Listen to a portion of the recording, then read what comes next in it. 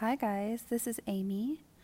Welcome to the Zindagi Project, where we explore personal development and self-discovery from my home here in Dubai in the United Arab Emirates. So today I want to talk to you guys a little bit about loneliness and what happens when that hits. So I am single. For the most part, I enjoy being single. It's given me an opportunity to develop that relationship with myself. But sometimes I can feel super lonely, and last night was one of those instances for me. So it hit me a little bit out of nowhere, and anyone who's felt this will know that it can be super intense, to the point where it feels insatiable. And I felt myself wanting to panic. I don't know if anyone's ever felt like this, but please share if you have.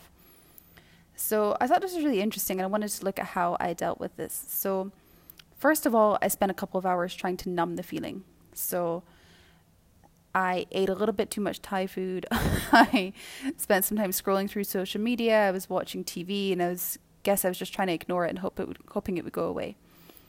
I was doing what I thought I should do, and I was thinking, this is a normal Saturday night, which is like a Sunday night anywhere else in the world. I should be absolutely fine with having some dinner, watching some TV, and going to sleep. But obviously I wasn't. This experience made me acutely aware of the fact that I would love someone to have dinner and watch TV with, and it left me searching for something. So eventually, I acknowledged the emotion after too much scrolling, and I decided to bring awareness to it through journaling. So this is the first part, I guess.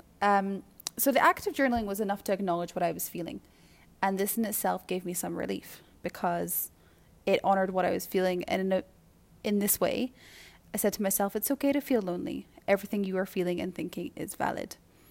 And that helped me to relax. So it's actually less important what I wrote, and it's actually important that I did write, and that physically helped me to put the emotions and thoughts out of my head and onto the paper. So after journaling, I moved into prayer, and once I acknowledged what I was feeling, I was able to see what I needed, and I could be honest with myself about what I want. In this case, it was love and connection from a man. And I was able to ask God for that.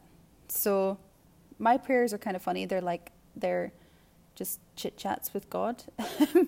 It was a very natural conversation, and I just had complete openness. And again, this helped me to validate what I was feeling and what I was looking for. And it helped me to relax. And I didn't necessarily get the love and connection I was craving in that moment, at least physically.